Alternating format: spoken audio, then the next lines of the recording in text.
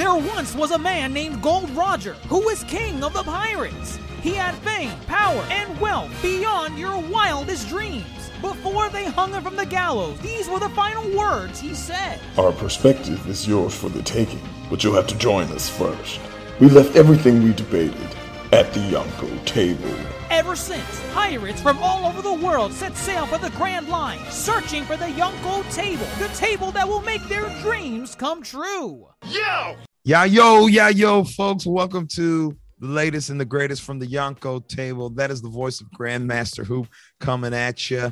And you know what it is. It's Monday following Euphoria Sunday. That's right. We're here covering the penultimate episode of Euphoria with a title I do not remember. However, we will promptly refer to this episode as The Play. That's right. Lexi Howard's Play. We're here. We've been waiting all season. Here we go. But before we go ahead and deep dive this play and all its intricacies and the greatness of this episode, let's hear who's at the table with us today. We got some supernovas. So without further ado, here's featured today. This is Nisa's Pieces, and I'm here to put together all the pieces. It's the one, the only, Niño Desplazado. Who's that dork? It's Darce. All right. Okay. The Play. We made it. Episode 7, season 2, penultimate episode. A lot of buzz was going around about this play and what it would bring and what it would air out for a lot of these characters. And I think the show does a really good job at putting you in the audience with all the characters, just watching the play unfold. I really enjoyed watching this play. It is the weirdest little like hipster type of there's an avant-garde type of play going on here. I don't know if I used that correctly, but that's the vibe. That's the vibe I'm getting. I'm just saying I am a satisfied audience member. Are y'all satisfied audience members? I loved it. I thought this is probably my favorite episode so far. Yeah, it's probably the best episode just because it took a lot of risk with all the characters and really fleshed them out and took really interesting ways of shots and filmmaking. Definitely had that, that Godfather vibe when the overture came up and then it shifted into the into the fabric of the wall we were staring at or something. Definitely took risks this play, but it's not over. Crazy to think that was only act 1. I was totally caught off guard. Like I was like so invested in it, and then when it said to be continued, I'm like, did a whole hour go by? Like I was dumbfounded. I thought the play did a beautiful job at really transitioning between like the past and the present, really forming it together. I thought that was super interesting. And I agree. I feel like this was my favorite episode in the whole season. I feel like it just gave a lot of context behind like a lot of things we're questioning, like what happened between Maddie and Cassie after they ran upstairs, Ooh, good point. It really brought us, it gave us I think what I like the most about it is it really gave us Lexi's perspective, someone other than Rue's perspective on how everything was going down. And I just thought it was, heartwarming. I think, in the beginning of the play, we see that, Lexi mentions, I forgot what exactly she said, but like how, during that moment when at Rue's dad's funeral, she realized that drugs were more of a comfort than she could ever be to Rue.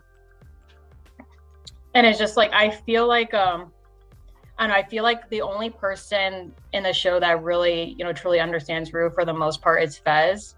He's really patient and understanding with her, but I think might have been nice for Rue to know, like, okay, there was someone else, who really understood me as well. It's not just Fez. And then, of course, Ali as well, but I think we were starting to see that a little bit, like when Rue was like in the audience and she was seeing Lexi's point of view of it all. I think she was like, wow, she really gets me. Like she really has been there for me for all of it, you know? Oh, And yeah. I do want to say, like, that quote in that beginning, it was so, like, the I bell loved tower, it. the bell tower quote. Yes. Like, last let year, this we darkness had be that a bell quote tower. with WandaVision where, you know, what is grief, Grief, if not love yes. for sharing? And then now we have this year's grief quote where it's, you know, I forgot how the beginning went. And I'm gonna butcher it. I meant to write it down, but I know it's like it's an actual Like, poem though. Like it didn't come out grief. this Oh, year. the bell tower? Or are you talking about the valley? the bell Quote. tower.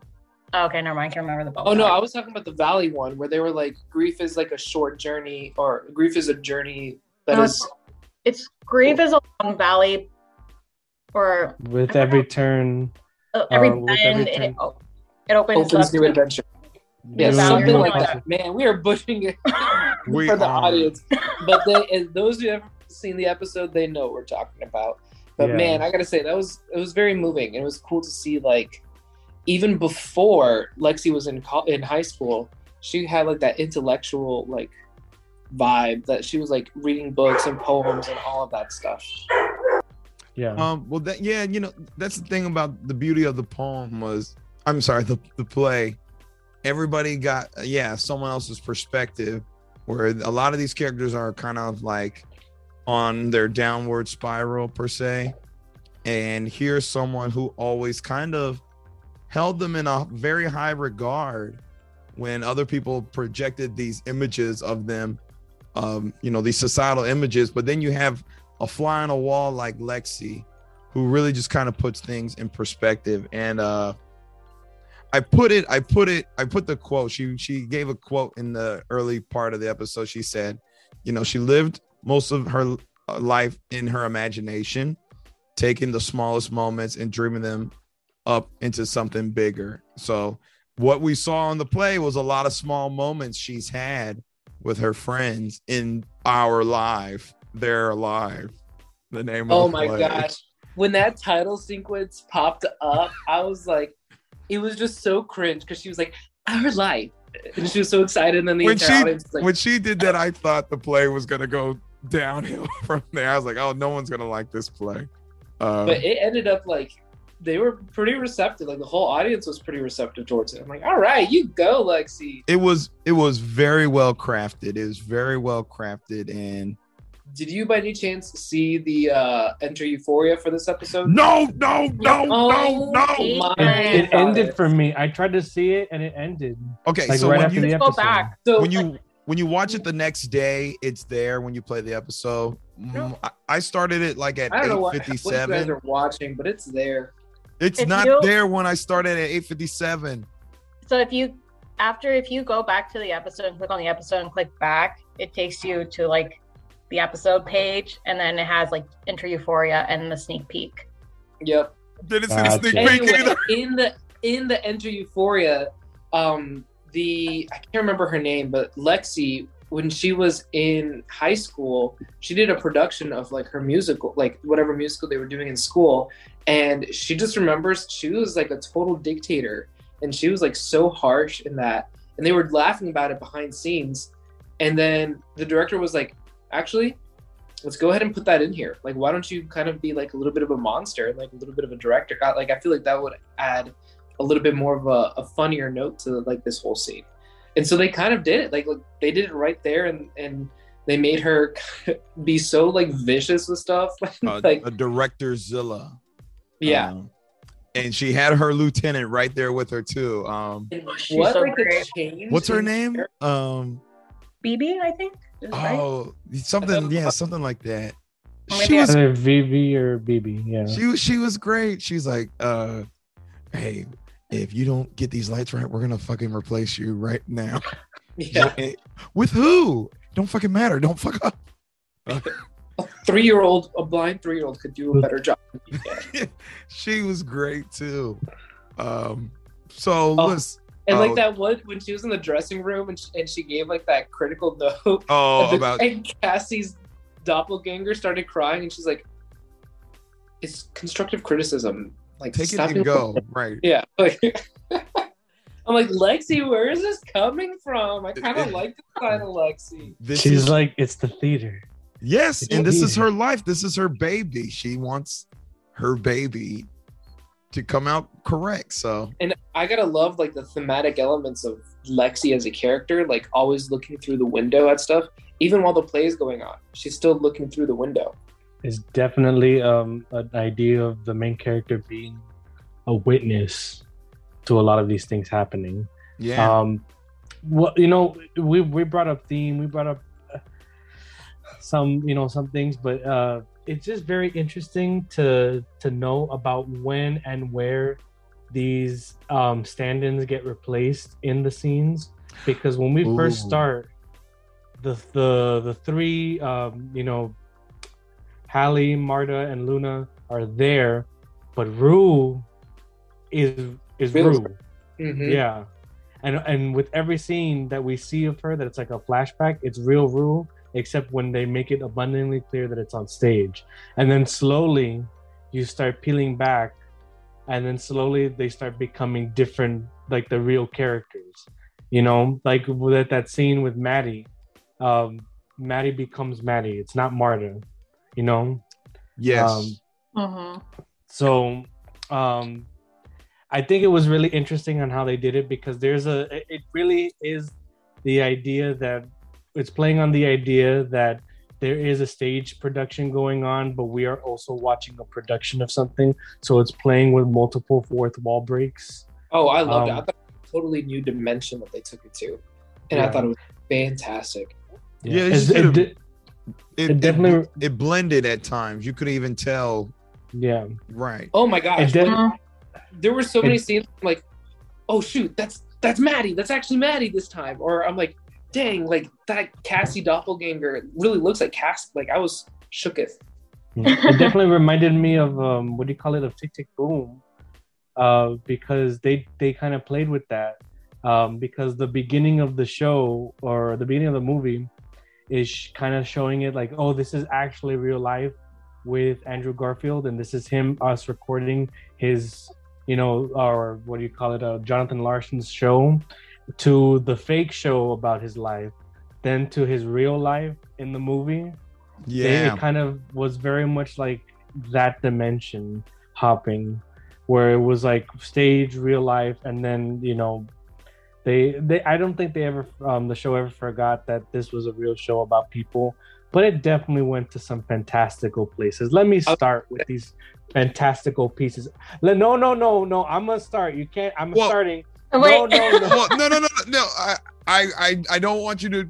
I know where you're. I mean, I don't know where you're gonna go in. Okay. I want to kind of do it structurally, Oh, of course. And I'm sure it's gonna come up when it gets there, But this play is really broken up into it's a character piece.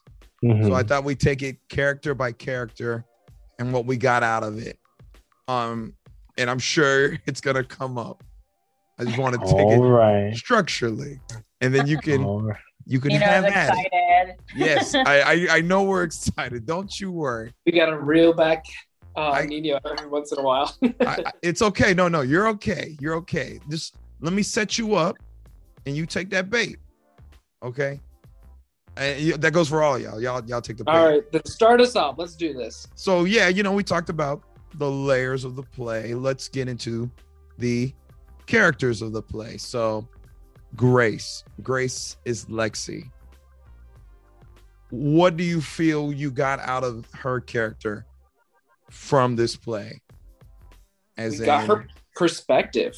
Like this is great, because we knew that Lexi was always like a fly on the wall, but like we got to actually see her perspective on a lot of these things. It was the opening part when it was like, hi, I'm Grace. Like my sister is, I can't remember their doppelganger names. So Hallie. My sister is Hallie. Her best friend is Maddie. Maddie's best friend is Kat. Like it kept on like, it wasn't like a, like, oh, like we're all best friends. It was like they're best friends with this person, but this person is best friends with this person, and this person's best friends with this person.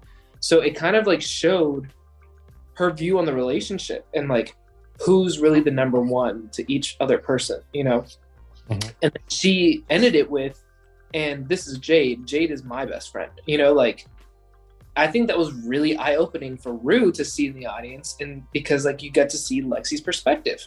You see that like Lexi always thought of Rue as a best friend, and even though she went and spiraled out with drugs, like she still cared for her. And see, it's a good thing you pointed that out, because Grace too said during the play, she was saying, at which point did I become hesitant about telling people that Jade was my best friend, and that shows in season 1, how she just used to, nonchalantly say that was my best friend since pre-K. And then you slowly see the separation of them as Rue deep dives more into her drugs, and, Lexi just kind of veers the other way. And it's like, she comes for people, but she comes for herself too. In doing so, I think she's admitting she wasn't being a good friend or acting as a best friend. It's like, I don't even see her coming for people though. I feel like she's, I don't mean like coming like in an antagonistic way, but she's, she's taking shots at herself as well, I think she's just being real. She's being honest. Yeah. That's what I mean. Yeah, that's what I mean. Yeah. She's being honest. It's cool to see like the duality of like the uber emotional Cassie and then like the logical Lexi, like there's the two sides to the two sisters. And it's funny because you could tell that Lexi was still being maybe emotional, or maybe a little bit delusional in her own way, like when she's like saying, the best thing to happen to me was when my sister hit puberty, and then she's like, if I just wait 433 more days, then I'll be just as hot as my sister. And then she has that whole sequence where it's kind of like, look at me, and everyone wants to date me, and everyone wants to be with me. And it's kind of giving away her cards, because it's mimicking the show in that you don't have a reliable narrator, because Grace in the play is telling us one thing, and then Grace is doing another thing in the play, which is very interesting. Wait, I'm confused by that. Yeah. What do you mean by that? Because she said 433 days, and then she did like that whole montage of her walking in like the hallway, but then like she went and she said that she had a conversation with her sister, and she's like, what, I actually don't mind like my body. I think my body is fine. She did have that conversation where she was like talking about it, and like Cassie, I think it was Cassie at the time, it wasn't the doppelganger, but Cassie was like, sometimes guys like little boobs or whatever, like that she was saying. So I think she like, it was also like that awakening moment for her too, where like, okay, like I did hit puberty, like, and I'm okay with it. Like, I'm okay. Like, I'm not going to strive to be something that I'm not, And she also said she'd rather be known for her mind than her body. Right. And that's been her driving point most, like, for sure. And this play is an example of that too. Yeah.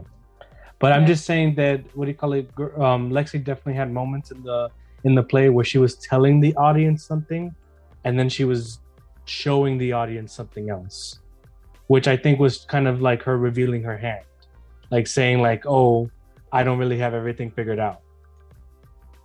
Does that make any sense? No. Okay.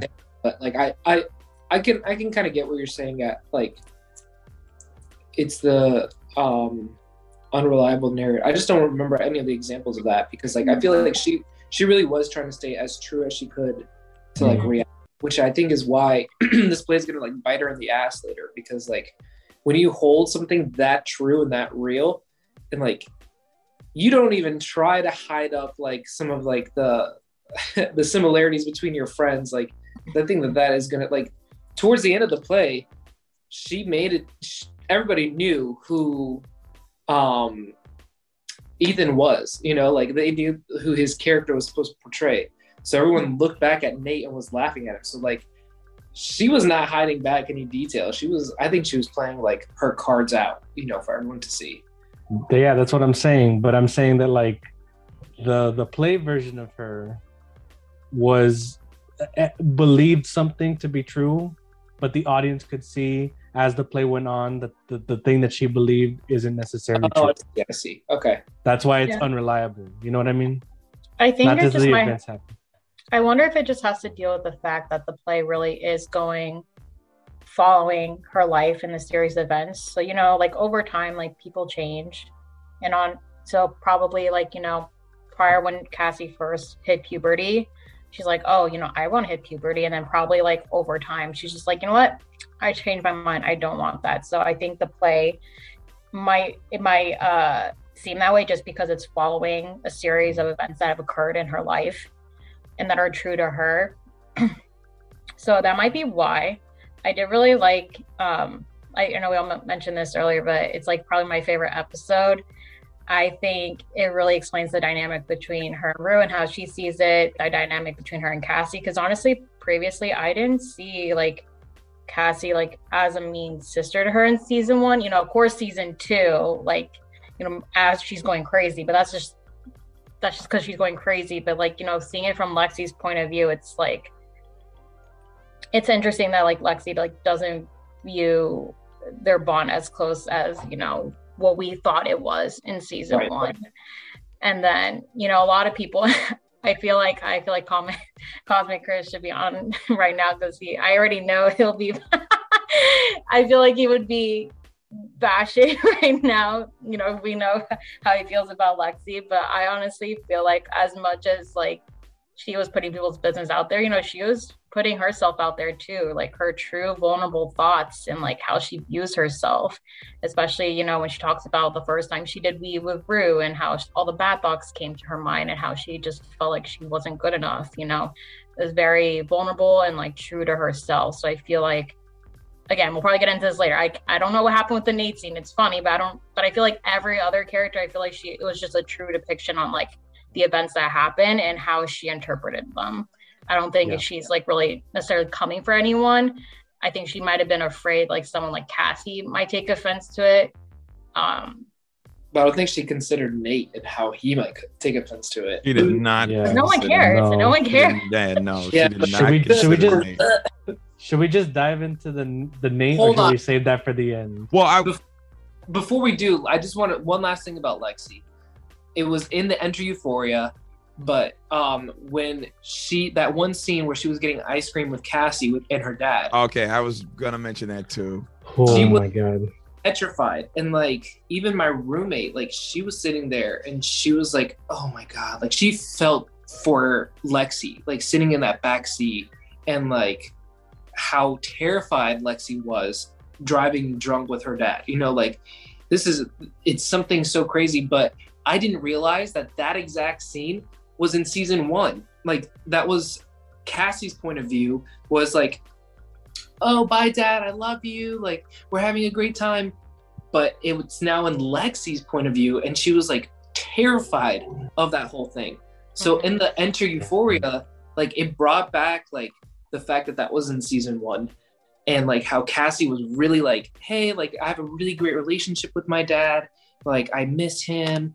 And then now you're seeing Lexi's point of view, and she's like, I didn't want to go in the car with my dad. Like I was terrified for my life. When the ice cream fell on her jeans and she started crying, I was like, oh no.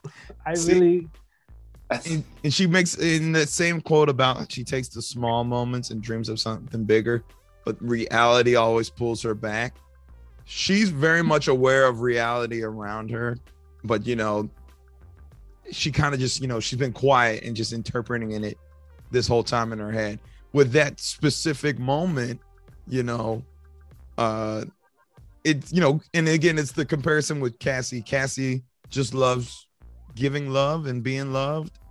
She's an empath. Well, she said something specifically, but I forgot what it is. But then, you know, it's Lexi, who looks at the bigger picture of it all, and it's like, it's the middle of the day. Why is he falling asleep in the middle of the day? I think we should call mom. And it's her, you know, she's timid and shy to speak out. And then this play is really just a giant metaphor of her finally speaking out her inner thoughts and getting them out. It's cathartic. Yes, it's cathartic, because imagine had she called her mom that day, you know, talking about, I don't think he was drunk. I thought he was high. That's what yeah. Because, you know, he was like doing heroin and whatnot. By the way, I think driving influence was like. Oh yeah, no. It was bad regardless. Yeah, it was bad. Just, you know, I want to save Nate or Jake. Let's stick to the Howard family, because there was a lot of back and forth between Cassie and Lexi. And Marta too. Yeah, Marta, and you know, now that you bring up Marta, Marta played a very, very good sister role to Lexi at points, where the sister that Lexi wished she had, honestly.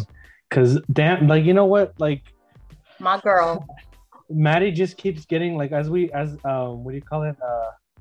As Dr. Jace would say, as we peel back the layers of Maddie, we just keep finding more and more that she really does have a heart of gold. She really is the jerk with the heart of gold.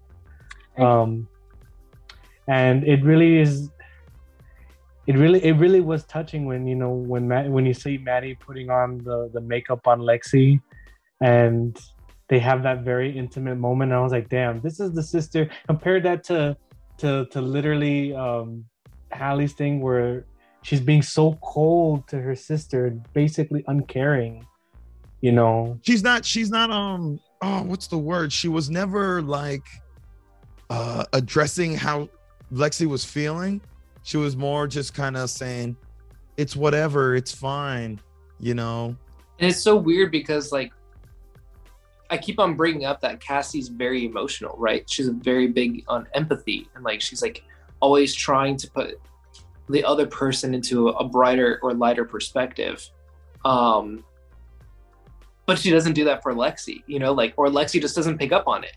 Lexi is like over here thinking that Cassie is so cold, but I think it's like that sibling dynamic. Cause I'm even looking back at like my siblings and like how everyone used to say like, oh, your brother has such a big heart. And I'm like, what are you talking about? He beats me up. Like, you know, like there's that duality, but like, it's not until you get older and then you have those conversations that you realize like, oh, actually my brother used to like beat me up in a good way, you know, it was to like make sure that like I was doing things like the right way in society. I don't know if it's empathy.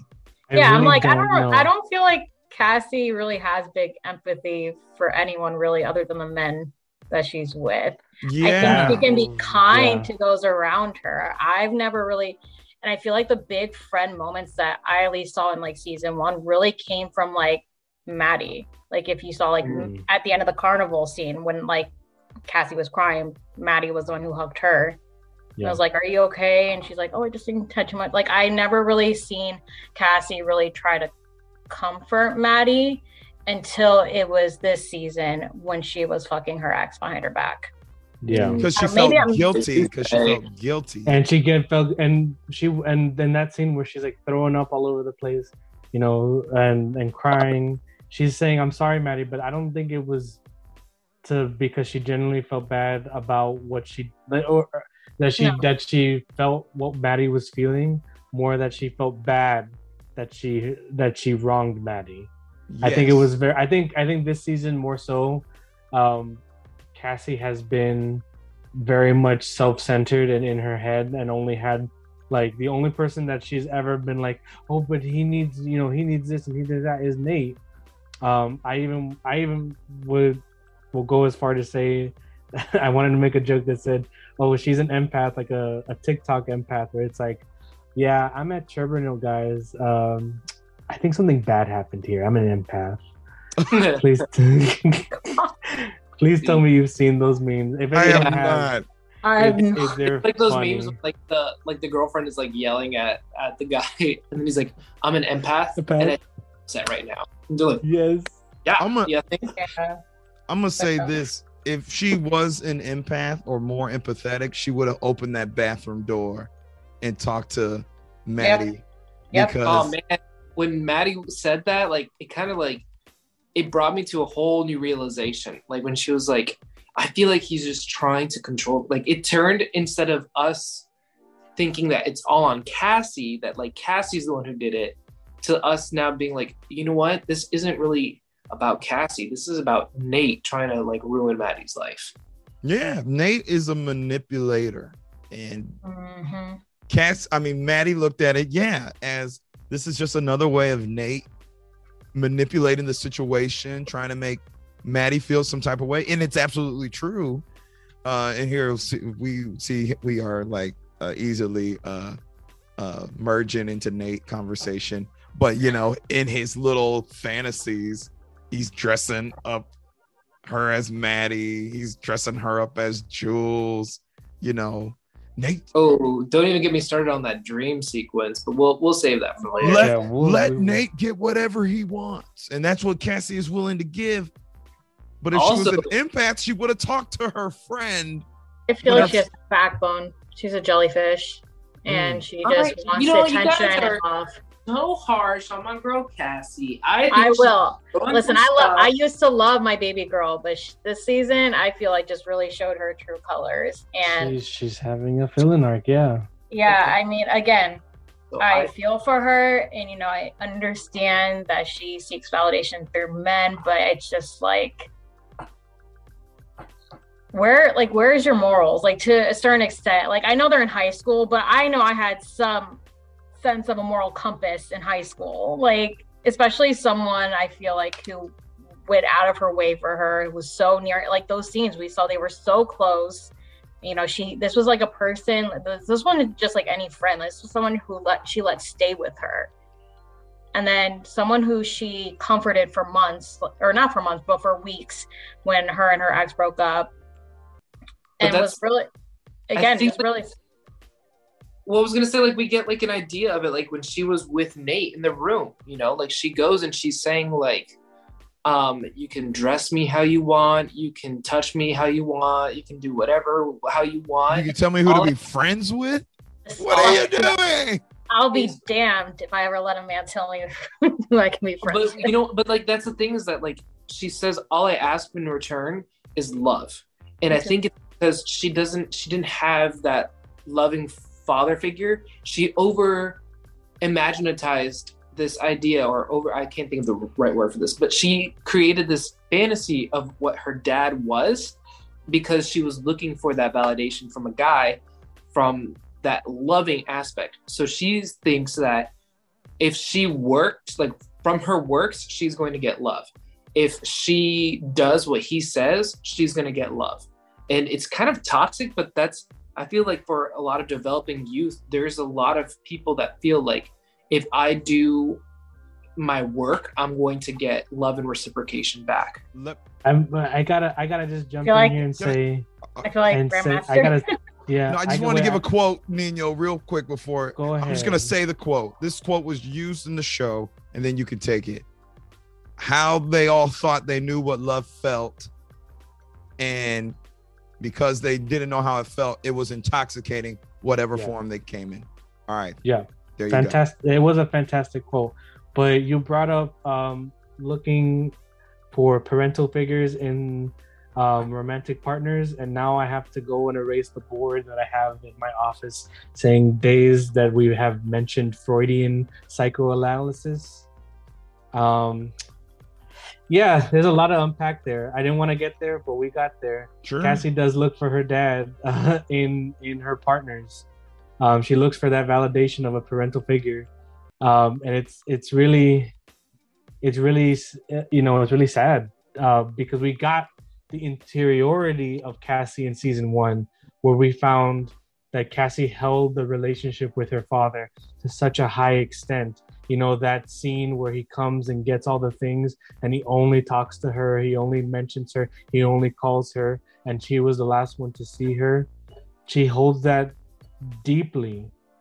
And I think really ultimately this season has a lot of explaining to do because with her character, because we still have not mentioned the thing that happened at the end of season 1. And I feel like that probably has a huge role. Wait, what happened at the end of season 1? The abortion. Oh yeah, right, yeah. And that was kind of right. Yeah, and I know it's such an important thing. It ended the season, and they gave so much interiority to that, and now it's kind of like been thrown out. Like I feel like this is too close, like to say that it didn't have any effect on the spiral that she's taken now. If not, I would just be like, oh, they just moved on, and that was season 1 Cassie, and this is season 2. This is Haley. This is this is season 2 Cassie. I mean, I think that like actions have reactions, right? Like, so if like she not a failed relationship with McKay, but like I think like since the relationship didn't go as she expected, and she was like trying to find love with him, I think she is trying to change the scenario in a way where it's like, all right, if I do good works, if I go and I'm exactly how you want me to be, like all I'm asking for is love. Like I just want love back.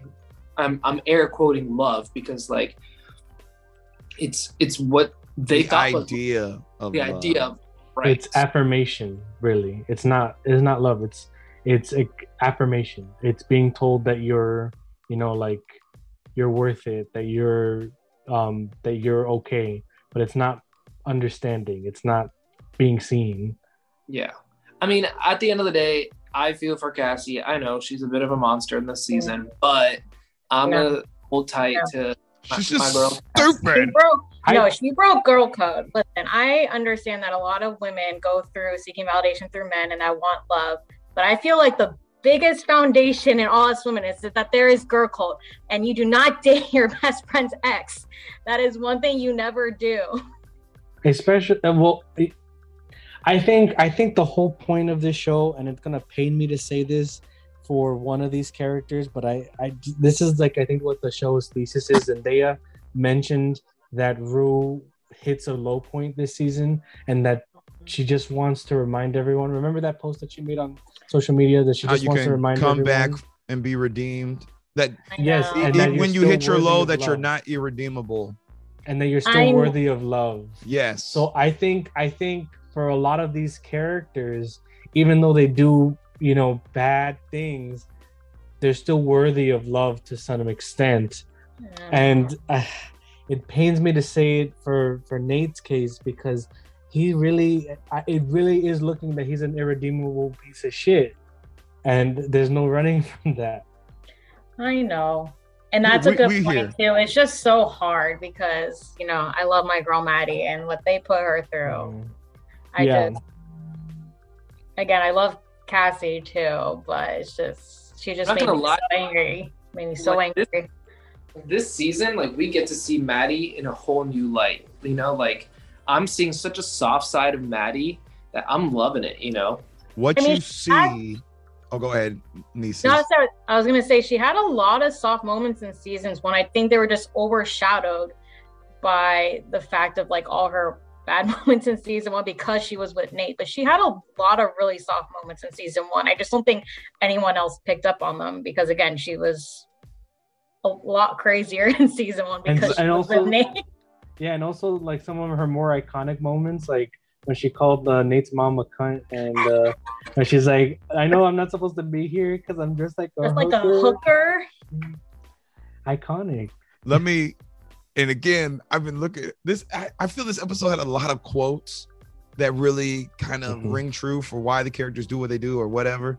Maddie said when she was putting on that makeup to Lexi, she said, 90% of life is confidence and nobody knows if it's true. And that was a really good quote coming from Maddie, because you don't know what's true when she does what she does, because it doesn't matter if it's true. It's confidence. Confidence doesn't have to be real. It doesn't have to be fake. It's whatever anybody assumes of what you're exerting with that confidence. It is not for you. It is for the reception of what people perceive. And Yes. that's such a good quote because we see the softer side of Maddie, as y'all said. And we see right- Nick break her down too. Like this, Yeah. he puts on this facade like she's the bad, you know, like the bad bitch. I mean, she still is a bad bitch, but you know that she can, you know. But I feel like Nate like just slowly like helps us like see past that, especially like from the last scene from last episode. Yes. And I just think like we brought up so many quotes. I think the writing of this episode specifically, like how the screenplay was written, how the episode was written, how it was shot, how it was edited, fantastic. Probably the best episode in terms of writing and direction in Euphoria, because it's like you had like episode 5 where it definitely had like that real raw intensity, but it was banking more on the fact that it was real and raw. You know, these emotions, these scenes were real and raw, than like the writing. You know, this is the time where everything comes together, where like the dialogue is good, the theming, the timing, all the characters are put in their place. This is like a conductor mastering the orchestra. 100%. Like, yeah. I definitely agree with that. The writing is top notch here, because these episodes where it's not, you know, action heavy, or, you know, those what do you call them, those shock value moments, you know. Rue and her spiral in episode 5 was very shocking, and you're never gonna forget that moment. But it's these quieter it's these little moments, the smallest moments that Lexi mentioned, where you dream up something bigger, but then reality pulls you back, and the reality is they're just kids in high school. But Jake, aka Nate, we've been teetering over his name. We can talk about him. I feel like I mentioned this earlier, and you guys brought up like a good point. I really do, whether it's by Cal or not, I do think he was sexually assaulted as a kid, which can explain so much of why he has rage. And then maybe it might make sense, like, you know, why he did, once he did start seeing Cal's, you know, tapes, it might have made him more angry at Cal, because maybe, you know, he was sexually assaulted by a guy, and maybe once after seeing those tapes and seeing Cal, like, you know, be with other men, maybe he associates Cal like with whoever sexually assaulted him, whether it's Cal or someone else, and it just made him more angry at Cal. I don't know. That's my theory. If that theory is true, then maybe like him watching those tapes is more reassurance that like, okay, maybe I'm not the only one. He's like doing this to other people, and it's making me feel better that he's doing this to other people. Which no, that's where I think like I like Heartstop. I really don't think that Cal sexually assaulted his son. I don't think so. Yeah, I think what Nieces said is more likely that someone else did it, and then because someone else did it and he didn't tell anyone, and then he saw his dad, dad's tapes, it kind of made that connection to him, and that makes sense with the dialogue of the show, because Cal and his mom literally say, we literally have no idea. Yeah, we don't understand you. We don't understand what happened with you. And that's one of the last thing Cal says. He's like, you're one of my biggest mistakes. I have no idea what's wrong. You know what I mean? So ultimately, and also just the plain fact that they gave Cal so much interiority in this season, they really made you understand his psyche. They really wanted you to feel for Cal. But ultimately, I don't think they would do that if Cal ends up being revealed as the person who sexually assaulted Nick. I don't think that would be a good move for the show, just because then you're going to look back on it and be like, they gave a lot of interiority. They gave a lot of backstory to a pedophile. Yeah, that's a good point, because I think it's also like, for him to say, I don't even know who you are, like, I think if he would have done that, he would have been like, you know, saying something else along those, like something a little different, you know, like grow up from like whatever, like gaslighting him in a way, you know. But this is, I mean, it's a lot. It's really heavy to have those conversations, or even to see it on TV, you know, like And it kind of reminds me of in season 1, stunting like my daddy, you know, like things that like he was doing that was just like how his dad was, and him trying to like always like get the everything he did, he tried to get the effect of his dad. So it would make sense that he's trying to be like his dad after he sees those tapes, especially after somebody else did it to him, possibly. So, ooh, what if it's a plot twist that it, like somehow it was Derek that did that to him? Do you think? No, I don't think so. Yeah. I think. Yeah, go ahead. No, go ahead, Nino. I say something else. So I really do think it's a third player that we haven't, like a third party we haven't thought about, because all the evidence to me is pointing to that direction, especially with Cal's exit and Nate like almost obsessing about his father. I really do feel like if anything did happen, it's gonna be someone like maybe it's tied into the third child, but literally we have no idea. Well, see, the thing with the third child, because I like to think that Cal is not, he's a man who's made many mistakes. That's not without question. But he's not, I don't think he would do something like that either to his children. But Nate finding the videos is validation for, or reinforcement of the idea that what happened to me was maybe okay because my dad is doing it to other people.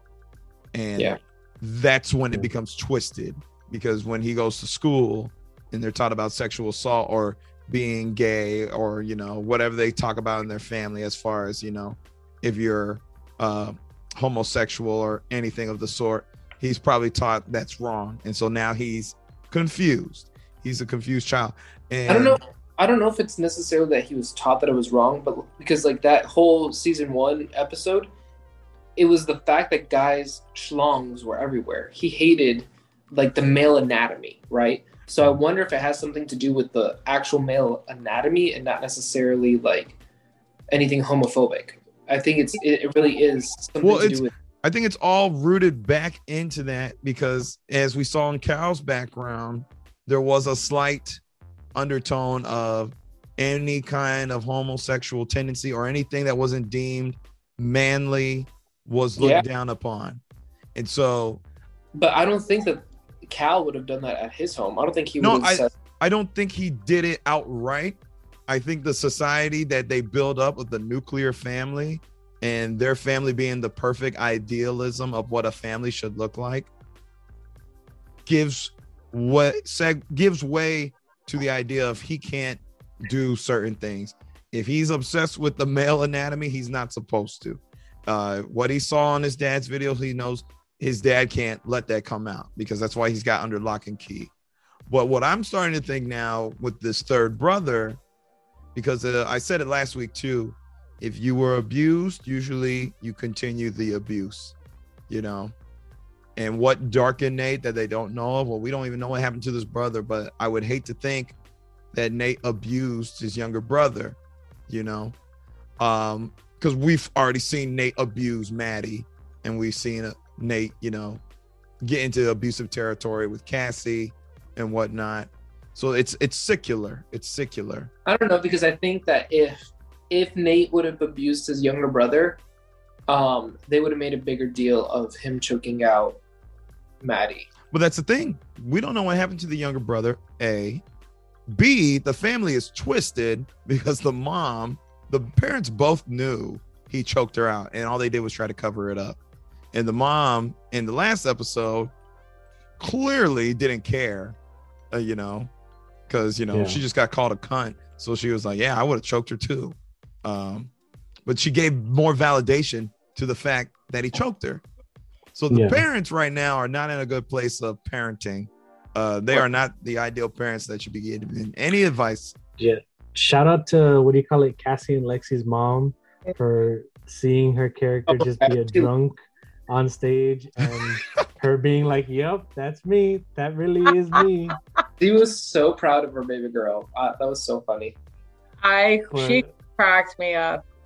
the whole like she was the one. She owned it. She's like, that's me. That's supposed to be me. Right. And when Ethan first came out as her, she screamed. She was so funny. She is. I like it. See, we're talking about parenting now, you know. I mean, Suze ain't no ideal parent either because she's an alcoholic. No, she's always right. Yeah. Right. That's understood. Is that understood? Yeah. But like, that's what I interpret.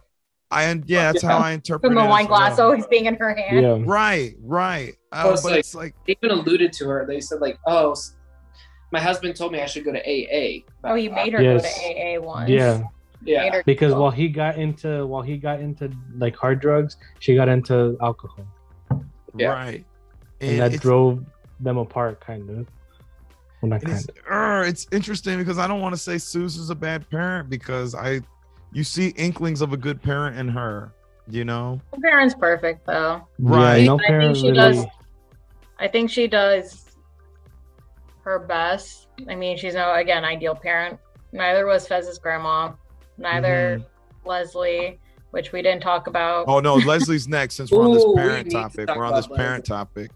But I don't feel like there's an ideal parent, but I feel like out of all the parents in the shows, is definitely my favorite because at least her and Leslie at least like, you know, try to keep their kids, you know, accountable for their actions for the most part. They do try. Yeah. You can tell that she loves her kids, you know, like she really loves her kids. And if anything too, Suze owns it. Suze and Leslie own whatever mistakes they've made or are making, they own it, you know. I didn't realize that Suze and Leslie were like such good friends too. Well, like, their kids known each other since pre-K. So yeah, but, like that funeral scene when she was there and like Rue's mom like literally went to her as like a confidant, a barrier, like, you know, like one of those like, man, like I don't want to talk to anybody. I'm gonna come to you because you are my safe space. You know, like it was really cool because I didn't see that side of the parents' relationship. And like you see the kids' relationships, but you don't think about like how the parents might know each other or how they interact with each other, you know? I mean, I think it's more common. I mean, we should have kind of realized this. I mean, if you ever had a friend growing up, your parents meet and they become friends as y'all become friends. No, never. Okay. I mean, yeah, that's happened. Yeah, no, it's a common thing. Not the best of friends, but like. Yeah, no, not the best of friends, but they become friends. Yeah, they become friends, and obviously that carried over when Rue was doing the run of Rue, and you know she called Leslie. She called it right away. Right, exactly, and she's very sympathetic to Rue and everything. But yeah, Leslie. Oof, that scene. It's well, it's interesting coming off of the ending scene of the last episode, you know. She's just begging for help and begging for, you know, someone to help her daughter from killing herself. And I don't know. Now she's like, do whatever the fuck you want. I don't care. I'm going to focus on Gia. Yes. And I think she's an angel. It's like a reverse psychology. Like, you know what? If you want to fuck up your life, go ahead. Do it. You know, like there's only so much that I can do. And, you know, like if I'm between, like she said it, like if I'm between losing 2 daughters or 1, I'm just going to lose 1. I can't bear to lose both. Yeah. And I don't think it's a reverse psychology. I really just think that that's consequences. Like, you know how Ali was always talking about like how people may lose faith in you. And he's like, I think that's fair. This is one thing that he was trying to prep Rue for. Ultimately, like her mom just being like, look, I can't control, like finally accepting the fact I can't control you anymore. I could never control you. Yeah. You broke me, she says. Yeah. So if you want to kill yourself, I have to make sure that the other, like our other one's good. And you know, it's a tough thing as a parent, but I think I've heard that before. And I don't know if I've seen it in real life or in a TV. So maybe my mind is blocking me of where I heard that. But I definitely heard that. Like, this is a very real scene in this episode. And I think seeing Rue at the play, showered, seemingly sober, is very good sign. Like maybe this is the thing that like gets her to be like, I really have to start making an effort, because if not, my family is going to find a way to live without me. And I think that's devastating. Also, too, you know, Rue is not looking at the bigger picture of things. They flash back to when she's in bed with Gia, and she says, you know, I don't know anything about your life, you know. And then Gia says, I'll tell you more when you come back from rehab. And then flash forward to her and Leslie on the couch. She's like, Gia's fine. And Leslie breaks down that she's not fine. She's like failing math. She's like always on her phone, smoking weed and stuff. Detention. Right. And it just puts it in perspective of how not sleeping. Yeah. Rue is not seeing how what she's doing is truly affecting everybody. I mean, I think she sees it in the moment as far as she understands, oh, the door is broken. I did that, you know. I'm in withdrawal. That's on me. But and Leslie even pointed it out. She's like, all you care about is yourself. Yes. Mm-hmm. And it's a tough thing to hear. It really is a tough thing to hear sometimes, but she needed it. Yeah. She definitely needed it. I hope this really drives home for her. Like, yeah. Sometimes you need it. Especially because, like, again, as much as we empathize with Rue and understand, like, what a disease like an addiction can do, I feel like oftentimes the people that are around them, that love and care for them, they're forgotten. And just like, as much as it is a disease that's affecting this person, it's also affecting the people around them. Especially someone like Gia, who's so young. And again, her mom has did this in season 1. Like, Gia idolizes Rue. And to see like someone that you idolize, which, I mean, it's hard. You shouldn't ever really idolize someone, but you know, when you're young, you can't help it. You're impressionable. Yeah. Exactly. When Plus it's like an older sibling that you look up to. Yeah. And just like see her act that way, and just it's just heartbreaking. So I'm glad Leslie said that, even though it was kind of tough to hear, because like I did feel like a little stinging for Rue, but I feel like it was something she needed to hear, and it was so refreshing to see her so healthy and so sober during the play. So yes. I wonder if that scene was like before the play happened. So like hopefully that really stuck with her. Yes, I imagine every scene outside of the play happened prior to the play. Yeah. And then the play probably just kind of hit it home more, you know. Yeah. Oh man, speaking of scenes prior to the play, I think this is probably the last person we need to talk about. Fez. Did we miss anything? No. We missed the Nate dance, I'm pretty sure. We gotta talk about Ethan before we talk about Fez. Pause Fez for a second. Was that homophobic or no? We were having this discussion earlier. I didn't find it homophobic. I think reverse it's hard. Toxic masculinity, or you know, like it was like these guys are such like, oh, I'm a jock, like, you know, like, oh, you know, like, you know what I mean? Like, it is like that toxic masculinity. And then like from an outsider perspective to look at it and just kind of make fun of it in a way. I don't know if that was considered homophobic. It's irony. It's just, it's situational it's irony. Satire. It's a satire, right. But humor still requires a vehicle. Humor still requires an intent. And so I think that the point, or the agreed upon knowledge that we've all considered to be considered funny in this joke is that it's funny because Nate is presuming Nate is gay, and either people find that completely ridiculous or they find it completely to hit home. But still what's funny about it is that Nate is gay. However, here's the issue that I'm. See, that's weird because I didn't even take it as Nate necessarily being gay. I took it as more of like machismo, as like actions and stuff, and like how ironic it is that like, oh yeah, like I'm gonna pump iron with my bros and like I am not gay. It's like, it's a dick contest. Whose dick is bigger? It is, yeah. But when you're I rewatched it 3 times. I still took it as Nate being gay though. Yeah, when you took it, when you're doing the dance moves and they're not even subtle. They're just humping each other on stage, and everyone's laughing because it's like, oh my god, it's so ridiculous, ha ha ha. Like, still the point is that it's funny because it's gay. You know what I mean? So it's very there. Because I thought of it as like, you know, when you try so hard not to be something, and then someone points out that like, you do know that you're kind of doing the exact thing that you're trying not to be. Like, that's how I took it.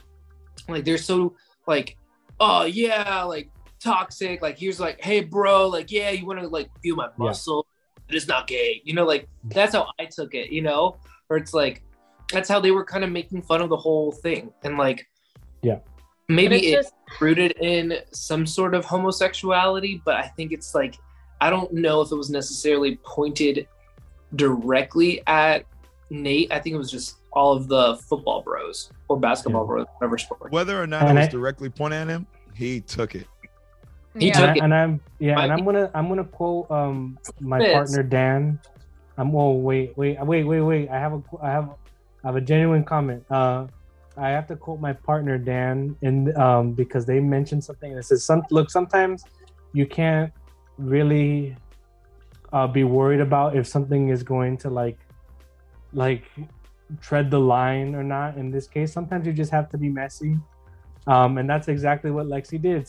Lexi was definitely a little bit messy with that scene, but I think we were all thankful for it. Yeah, 100%. It was freaking hilarious. I'm just like so confused on what her intention, because I feel like throughout the whole play we understand that her intention is really to just tell the story of 5 friends, you know, who kind of separated, and really tell her perspective, how she interpreted things.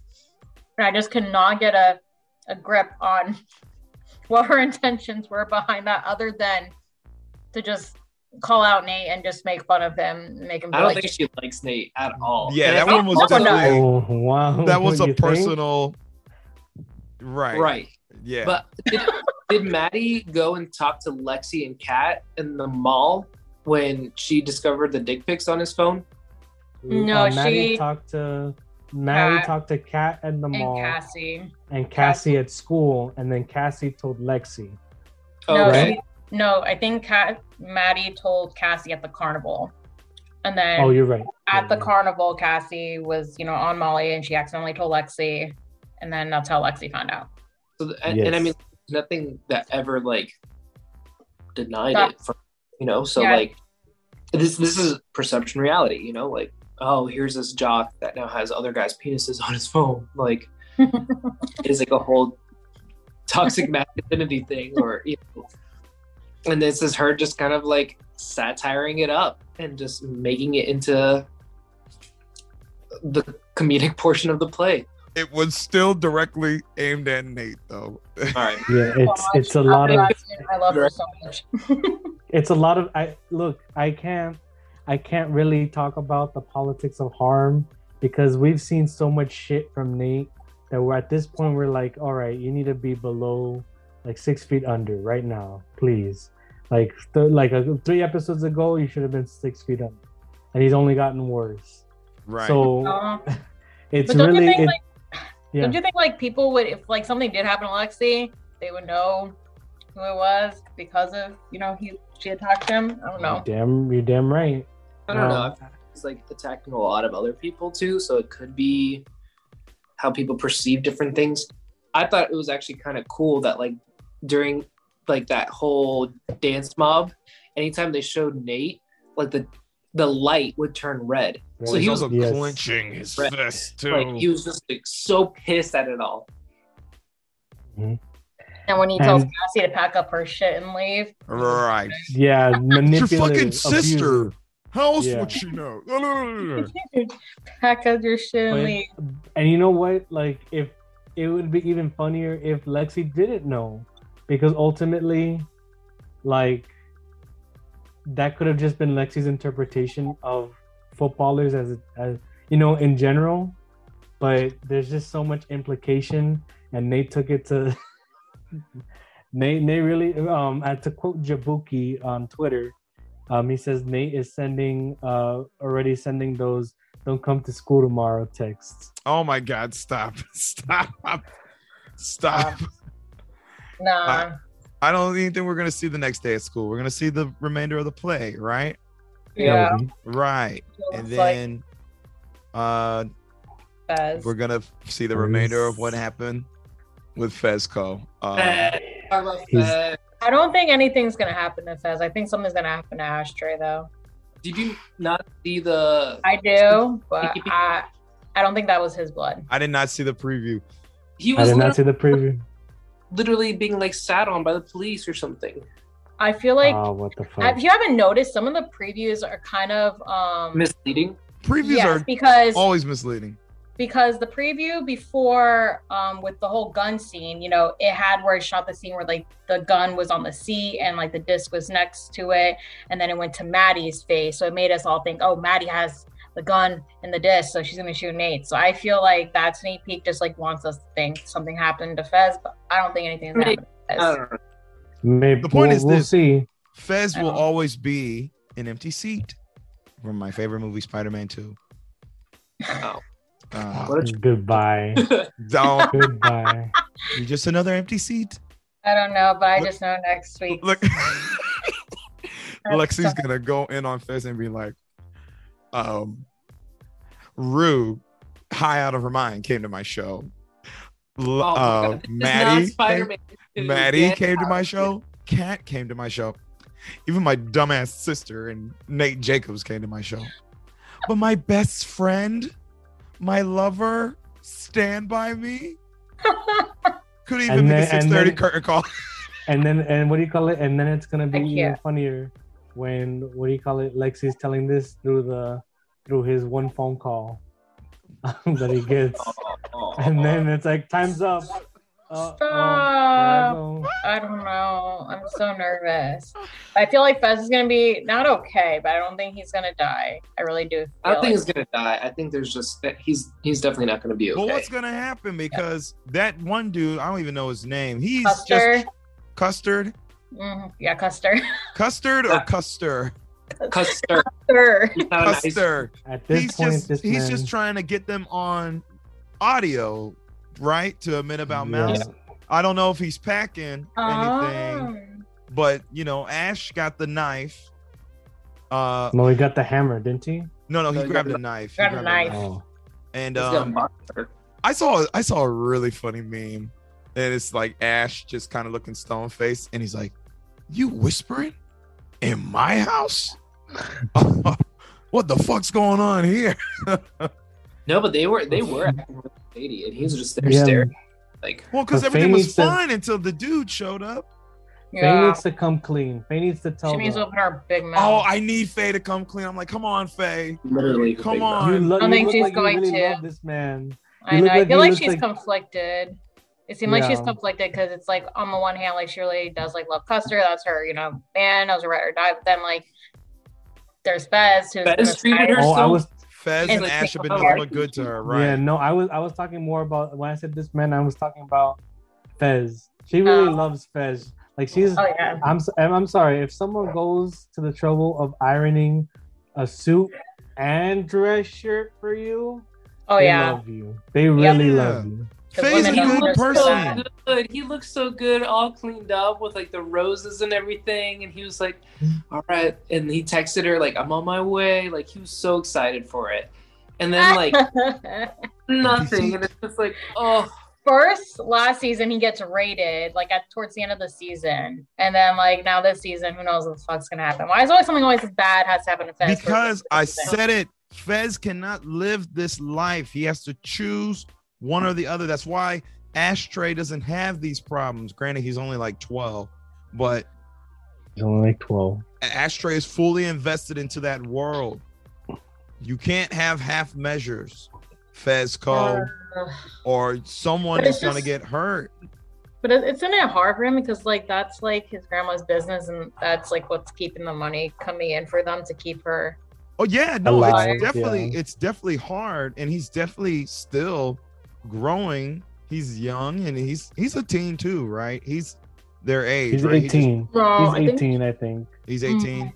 Okay, but like, it's either you're all the way 2 feet in, or you can't have 1 foot out. And when you have 1 foot out, that's when you run into these. I think that's why he likes Lexi, because like in a way that's his escape. That he can kind of like, okay, you know what? Maybe I can leave this world behind. No doubt. But if he's gonna leave the world, he has to leave the world. He's still in the world. I don't think it's that easy to just be like, all right, I'm not going to sell dope anymore. You know, well, like, I mean, he hasn't said that. He hasn't said that at all. That's he's true. very much still invested. He just thinks he can live this life, but everything is going to catch up. Like, you can't kill a person and then not catch up. He didn't kill anybody. He's part of it. He helped cover it up. He's an accessory to a first-degree felony. Well, was it first degree? Oh, did he try to kill them? Mouse tried to kill them? Yes, he did. Fine. He had the gun. He was. Yep. Fine. Then you reported self-defense, but now the fact that they cover it up is a problem. Full of dope, and I have charges against me. Yep. Unless they were already raided. They were already raided at that. Yep. Right, they were already raided, so they would be nothing to find. Yeah, but they already charge against them. Yeah. What charge? It's just not looking good. Yeah, like, no, it doesn't. Oh, right. You're right. It doesn't look good. But the enemy. I don't think he's making it to the play come next episode. I don't think he's gonna make it. I'm so sad. I don't know. I don't think we're gonna get any more Fexy content this season. Well, no, we're gonna get a Fexy. We're gonna get Fexy at the funeral. That's their last. Stop. The only kiss is gonna be Lexi kissing Fez in the casket. That's what's gonna happen. Stop. Do not say that. He's not dying. I rebuke that. They're gonna name that seat the Fezco seat in that auditorium. He doesn't even go there. He doesn't. They're still gonna name it after him. It is what it is. Lexi's gonna take Ashtray's knife and engrave Fez's name there for him. Or shoot, you know, this could be the start. This could be Lexi's villain origin story with the death of Fezco. You know, maybe Lexi will take over the business next.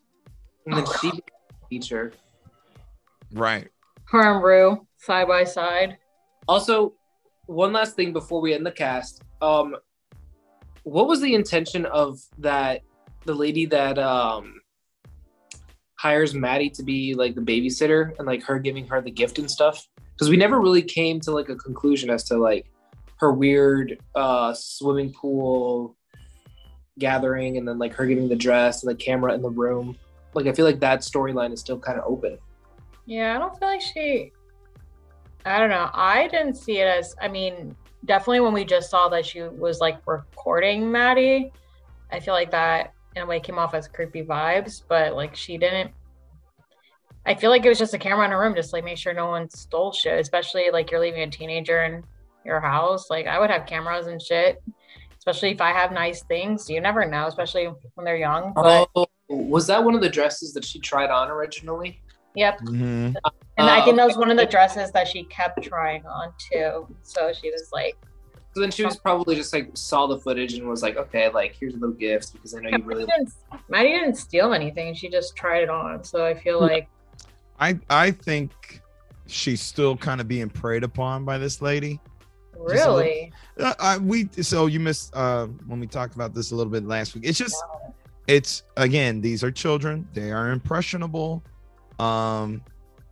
Maddie finds comfort in her because what she lost in a friendship with Cassie is being replaced by this girl who's very much like her.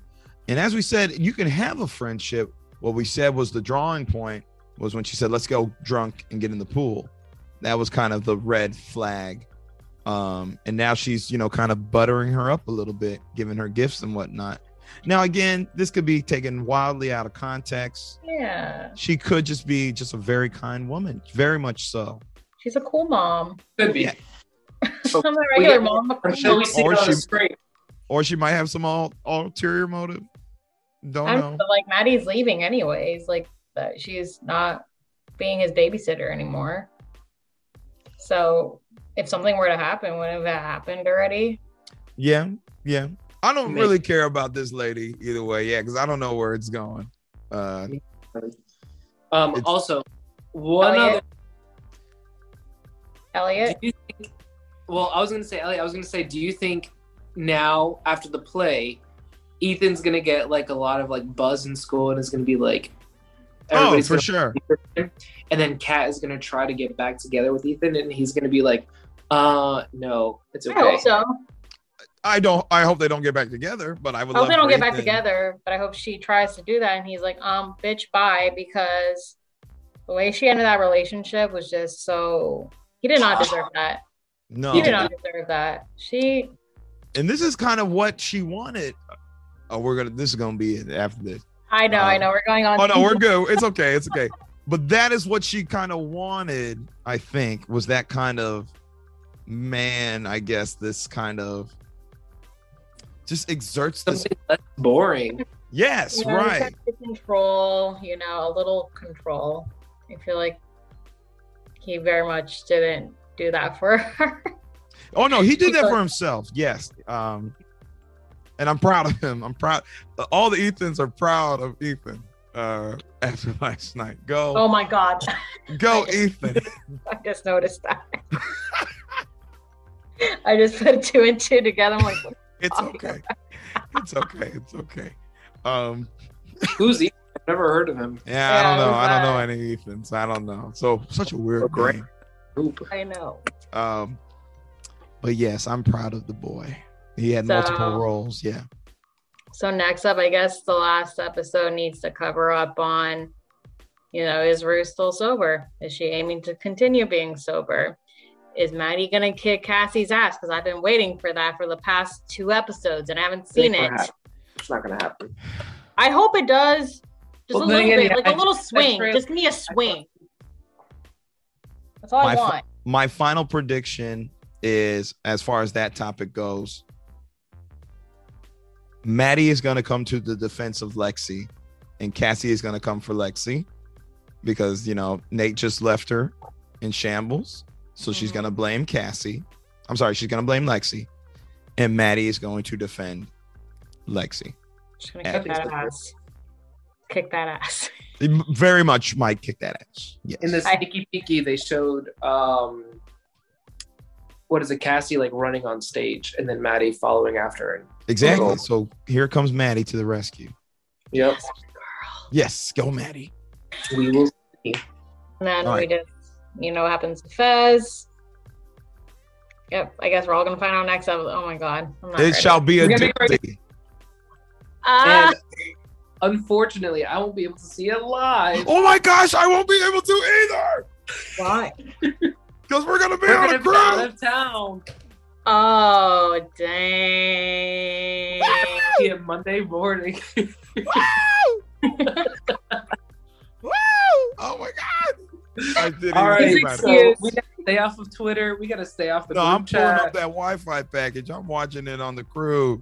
We decided not to get it. I thought we got it. Stop. Listen. Thank you, everybody, for joining tonight's edition of the Yonko Table, covering Euphoria, episode 7, the penultimate episode of season 2.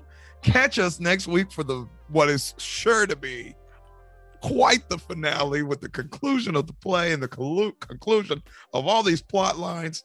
Oh my gosh, we're here for it. Shout out to Darsh, shout out to Nisa's Pieces, shout out to Nino Desplazado.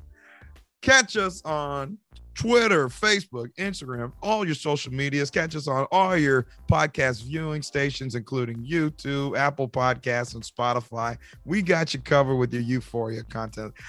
We love that you like listening to us. Let us know your thoughts on what you think is going to happen in the finale. But without further ado, I'm Grandmaster Hoop. Nisa's Pieces, Darce, Neil Desplazado had to step out. Look, we signing out. Y'all take care, everybody.